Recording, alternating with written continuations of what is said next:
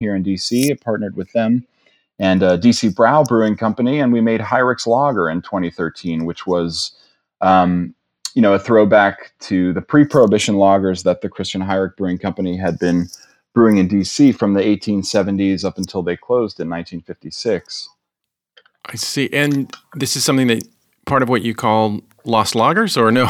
Yeah, absolutely. So I'm kind of backing into it. Lost Lagers is my beverage research firm. So we do some consulting here in Washington, D.C., the Metro D.C. region, and Maryland and Virginia. So that's myself and my colleague, Peter Jones. But that's what started it all. 2013, when we released Hyrix Lager, that's when Lost Lagers was really born. And then after that, we got to do some really exciting projects. We brewed a Polish porter, which we got to serve at the Polish ambassador's house at the time in 2016. We had a friend who worked for the Polish ambassador, and they were interested in having a Polish porter for Polish Independence Day. And that's, these projects that we get to do as Lost Lagers are great, but they are not lucrative. And spending time in libraries and archives, the lucrative work is much more the knowledge work, not volunteering at the brewery or convincing a brewer to make a Polish porter from 1925. Yeah, the only lucrative thing I've found is just the consulting I've done for large breweries to help them understand their own history. So sometimes I've been hired to do that, exactly. but I've never found it lucrative to help somebody brew a historic beer, which is really fun, but not. In fact, the opposite. Yeah, it's right. Not going to pay the bills very often. Yeah, exactly. So, but that's Lost Lagers, and you're continuing with that. Yeah. And I remember you were listed as a staff historian at a brewery. What is your official? What is your official title? Yeah. So I am a beer historian, at large with Lost Lagers. But during that 2013 project with DC Brau, they brought me on board as historian, beer historian at DC Brau.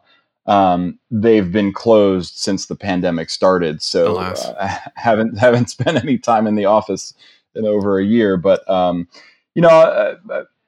outside of the work, for the breweries, there is quite a bit of archival and knowledge work in DC, and I'm lucky to be here.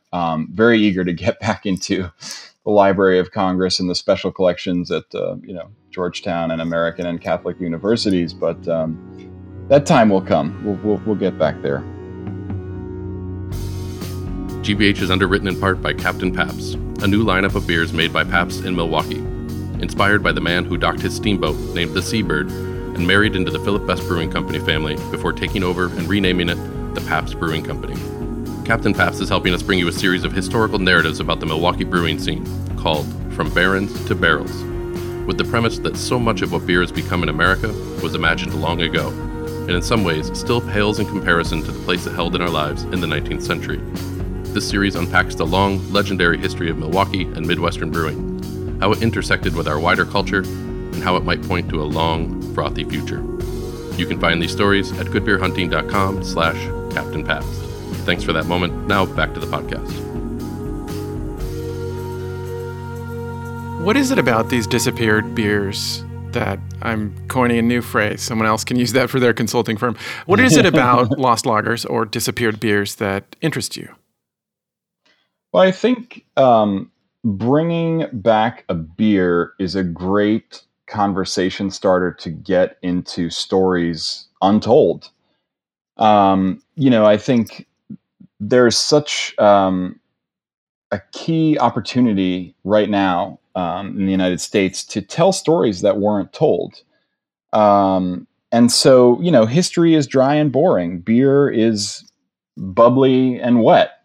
And, one of the ulterior goals of Lost Lagers, when we started the project, our goal was to brew 50 Lost Lagers or 50 extinct ales in 50 states. And we've ticked off about a dozen states so far. Obviously, last year put